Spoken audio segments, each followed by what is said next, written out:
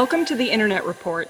My name is Angelique Medina, and I'm joined by my co-host, Archana and I.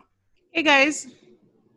And what we're going to cover is all of the events that are worth noting that happened on the internet last week. And last week was actually a very busy week for us because we saw a service outage at YouTube. There was an issue with Slack on Tuesday of last week. We also saw a pretty big Google network outage. And what else? There was also some regional sites that had some issues. So we're going to cover all of that on the show today. So lots to unpack, a lot of application related stuff, a little bit of network stuff, and we'll do some stats. So with that, we'll go ahead and get started. And as I mentioned last week, and I'll go ahead and mention that again here for those of you who do not subscribe yet to the Internet Report. We cover a lot of really interesting stuff, a lot of it network related or internet related, but a lot of it also related to the availability and performance of applications and services like we're going to spend a lot of time with today. So go ahead and check us out. You can subscribe to us on YouTube and anywhere that you get your podcasts. So with that, we're going to start with the YouTube service outage because that is the outage that really got the most attention for users because it was also a global issue. So the way that it unfolded was, we see here this happened on May 14th, which is last Thursday.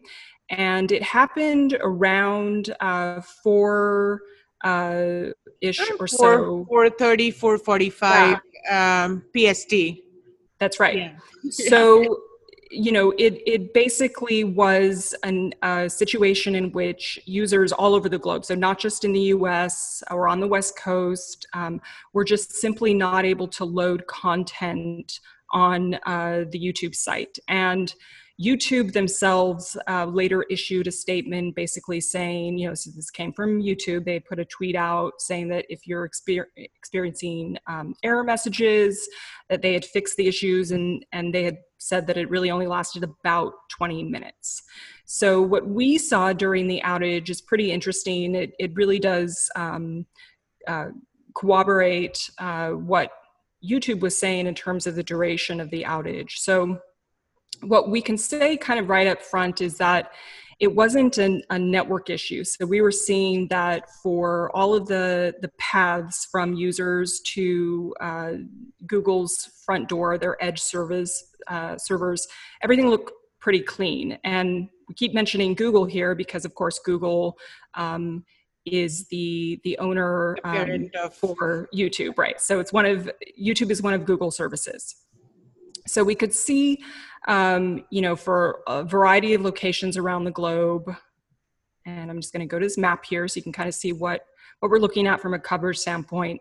So in this particular instance, we're testing to youtube.com, and this represents a pretty nice distribution of users around the globe. We've got US, Europe, Australia, Asia, and, just at a first glance, everything looks green here, and we can even see that during the time of the incident, so again, it's around 4:20 p.m. on the 14th, the HTTP GET, all of that looks good. So basically, Google's front door is reachable. So this was interesting, right? Because people are not complaining that they couldn't load or get to YouTube. Yep. They couldn't load kind of the videos in YouTube. So reaching the front door was not the problem. Just the availability of the server, as you're seeing here, was not necessarily the problem. I think the detail lies in terms of when the page is actually loading, what's happening. So what's interesting here is that, we can see in this particular kind of time series data up here is basically tracking how long it takes on average to load youtube.com. And during the period of time when people are complaining, the page load time actually went down. And at first glance, you might think, oh, that's actually a good thing, right? You should be able to load the page faster. But in fact, what this is, indicative of is that there are certain components that are really critical to the service that are just not able to load. And that's why there's the overall time to load the page is reduced. So if we just look at an example here, so let's just, click on Ashburn. So again, we see, they're experiencing the same thing. There's all kinds of stuff going on here. What's pretty notable is that during the course of the outage, we are seeing that there are basically like 500 errors. So from one particular component, like the Ajax file right there. Right. Yeah. So there's browse underscore Ajax object is throwing up a 500 error. What's interesting about this is that if you go back in time to when the service was available, we don't see this error anymore. And the same thing, afterwards as well. It goes away, but during the outage, it's there. The other thing that's kind of interesting, because Ajax basically, it's sort of a mechanism that's kind of keeping a request flow in place as you're interacting with the web page. And so in looking at what the page overall looks like before, during, and after, we can see, for example, that before, when we weren't seeing this particular object, we can see that we're loading some of these domains, so these video related domains, and everything looks good. During the course of the outage, they're not available. And when the outage is addressed a little bit later, they're back up, right? Mm-hmm. So during that 20 minutes, we don't see them, and then they come back. And that's really kind of been the case across the board with other locations as well. So we can see like Bucharest, for example, similar behavior. So I think one thing that was interesting here in terms of the time it took to resolve, especially with that, that stray Ajax component showing up, is in some locations, we noticed that it took about 10 minutes for the issue to get resolved.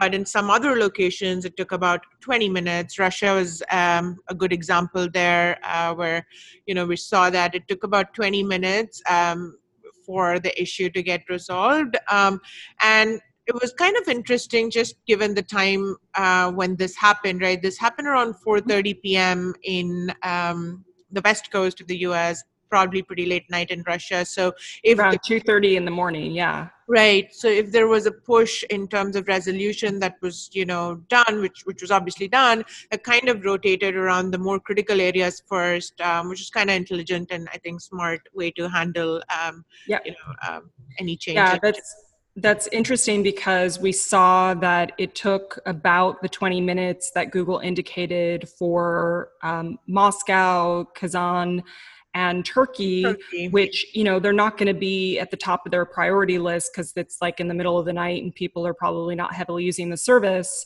but it came back faster, not only in the US, but even in the UK, in which it was still like around midnight, So that's kind of interesting in terms of how the service outage resolved. So had some objects a particular object that we saw that was consistent throughout the service outage that was throwing a 500 error. A lot of other components of the page just simply were not available during that period across the board. And then it resolved within roughly 10 minutes for users in the US and Western Europe, and then a little bit longer, 20 or so minutes for some users. In particular, we saw Russia, Turkey.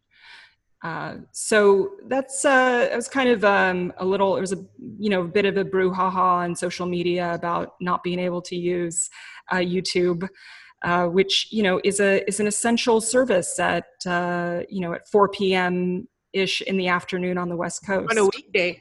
On a weekday, of For course. 20 minutes. That's right.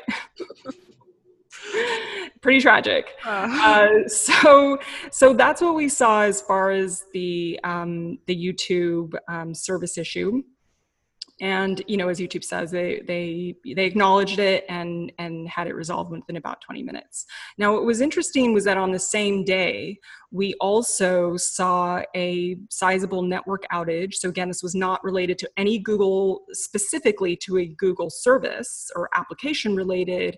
It was infrastructure within Google's network in the India region was having issues. So we can see here, this was again, same day, May 14th on a Thursday, and it was 22:45 UTC.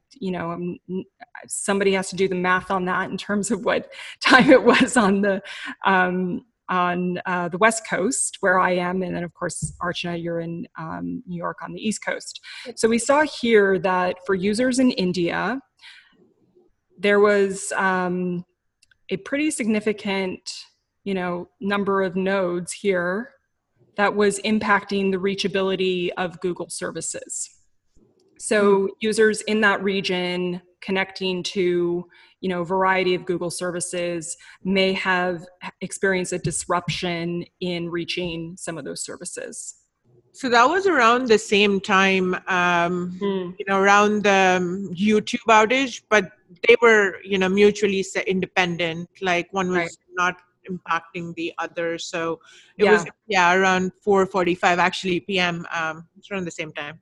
Which is interesting because when we started to kind of, look at some of the complaints that people were, or had on YouTube, some of them even had mentioned, Google and having issues there. And it's interesting because, like, in looking at this, you can definitely go down the path of, like, could it be network related? And this happened around the same time, but it's completely independent of this application issue. So just because it was correlated from a time standpoint doesn't necessarily mean that it was, the cause of the issue. Sometimes many different things can go wrong. Just having a spot of bad luck, apparently, for Google on May 14th. So kind of moving on from that, the other major service outage that came up, and this was actually earlier in the week than the YouTube issue, that was Slack. Mm-hmm. And we definitely noticed it because suddenly, I started getting a whole flurry of emails and text messages, and was just kind of wondering what was going on. And it turned out Slack was down. If you're talking about it, like the YouTube and the Slack outage, they happened around the same time, like around the 4:30, 4:45 PST time frame, 2 days apart. Yes, you're right. They did happen around the same time. Yeah. So what Slack had said was that they had an issue with basically registering a set of servers, or the number of servers that they needed to provision. So presumably they provisioned the servers they need to meet user demand. But they apparently did not successfully register those servers with their load balancer. And because of that, traffic wasn't distributing across those servers in an optimal way. And therefore, that degraded the health of the available servers, which then led to users not able to access the service in a meaningful way. Mm-hmm. So a series of unfortunate events where one thing leads to another. So this was, their very brief statement on it. Hopefully when they complete their postmortem analysis, there'll be additional information on this. But it does align with what we saw during the course of the outage. So this was kind of in the midst of this, right? We see a lot of red here. And what this is showing is that we're effectively getting HTTP errors across most locations. And in some locations, we're just simply not getting a response within 5 seconds, and we're effectively timing out. So clearly, this is global. This is not network related, at least reaching the front door. Mm-hmm. And it does clearly seem to be something application related. Now, comparing this to the YouTube, right? The YouTube was not network related too, but HTTP was successful. And that was related to how the page was loading and a particular component having an issue. This is very interesting because this is again not necessarily a network issue, as you can see here, reaching the front door of Slack, but it does translate into an HTTP issue because the front servers were not necessarily responding because of a timeout. Or because we were actually getting another HTTP error as the service was unavailable itself. Right. So we were getting 503, a 503 error, which we'll take a look at in a moment. But basically, it's just sort of translates to the service isn't available. And so no part of the page itself was actually loading, right? Just to kind of, just because they talked a little bit about their server infrastructure and the fact that they were using a load balancer, just wanted to take a quick look at kind of their delivery architecture reaching their front door. So we can see here that there's a number of locations we have on the left-hand side connecting to their front-end web servers, and they appear to be, Slack in this case, they're sort of they're hosted in AWS, and you can see the specific compute instances they're using in various locations. You can also see that their IP addresses are fairly distinct. So most locations are connecting to a specific IP address or, many different IP addresses, not in any CAS service by any means. So they're clearly using some mechanism, probably DNS, to distribute traffic across their front door. The other thing that's interesting is that not all of their locations are kind of self-hosted. That's right. Yeah. So we saw at least two, the Cape Town location where we see we're actually hitting CloudFront, CloudFront POP. And then the other one was, I believe, Cairo. Yeah. So Cairo is interesting because you're connecting here to, where did Cairo go? All the way down. There you go. Cairo is also connecting to CloudFront. CloudFront, yeah. At a different POP. So the Cape Town location was connecting to a POP for CloudFront in Cape Town, and then Cairo is connecting to a CloudFront POP in Frankfurt, which is interesting because we saw during the course of this incident that we were getting kind of different response headers as part of this 503 error. So in some cases, we noticed that, if the web server or the front door server, like what Angelique was saying, was just not responding. So it was timing out after 5 seconds, right? So one was we were not getting any response from the server itself. And the other condition was we were getting a 503 service unavailable response, but from Cairo and Cape Town specifically, we were seeing seeing a response code that was, that did indicate that they were front-ended by CloudFront, for one, and then it was a Xcache error from CloudFront right there. If you notice, which was interesting. Yeah, if we look just at Cairo, for example, we know that they're front-ended by CloudFront, and we can see that during, like normal conditions in which you're getting a correct 200 OK, that you're getting kind of like this miss from CloudFront, which probably indicates that CloudFront is doing what it's supposed to be doing and not caching what it's not caching anything, but is just basically the front door, and then is retrieving what they need to retrieve from Slack. So that's like under normal conditions, they're basically just the go-between between a user and the origin. Now, if the other front-end servers that Slack is hosting are behaving in a similar way, where they have to go back to origin or some back-end application server to service requests, that could be where the issue is. And that does align with this 503 error. So it's possible that the server infrastructure availability or resourcing issue was on the back end, and that's why it was so consistent across global users, right? Because it was a kind of a fundamental availability issue.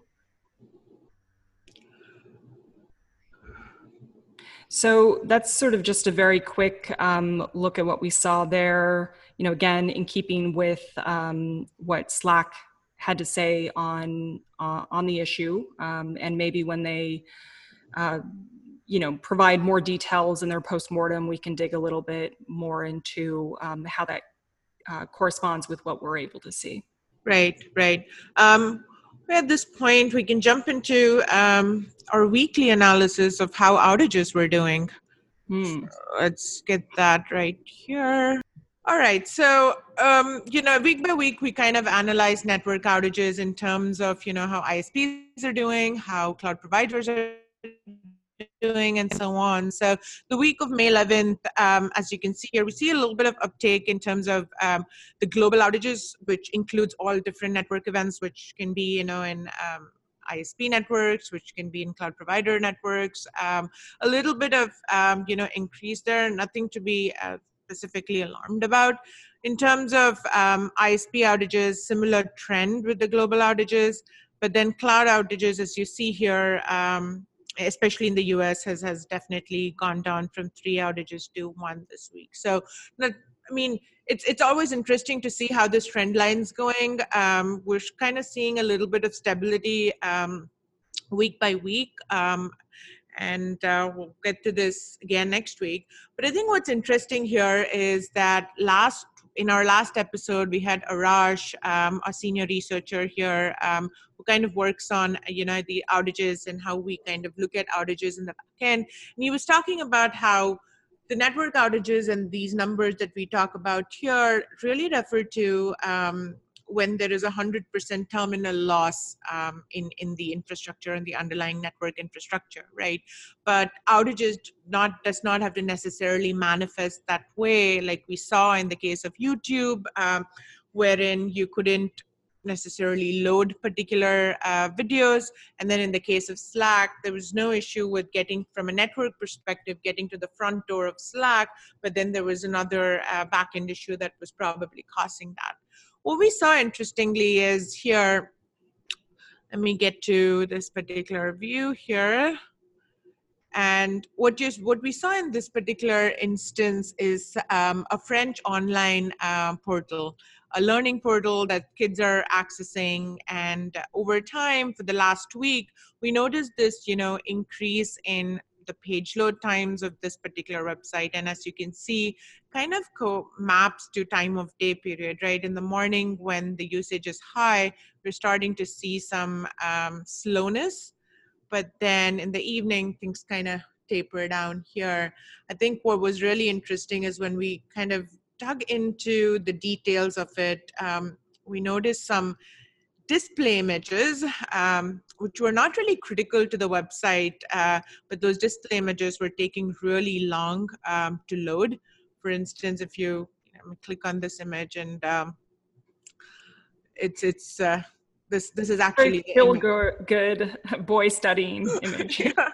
And this doesn't happen when there's, you know, off-peak hours, right? Those particular images, we don't see them taking that long a time. This was really interesting because these images that were, you know, in the case of that poor experience period in the morning hours, was actually being loaded from OVH. So it was like a external third party that was actually causing and interrupting, performance. And it's interesting. I think they started out on 18th, and we're starting to see again this disruption. So just something to keep in mind that outages don't necessarily have to mean a packet loss, 100% packet loss. It's also degradation in terms of how the user is experiencing a particular website. And now, given that everything's online, everybody is accessing these things online, there is some pressure that usage and demand is creating on these services.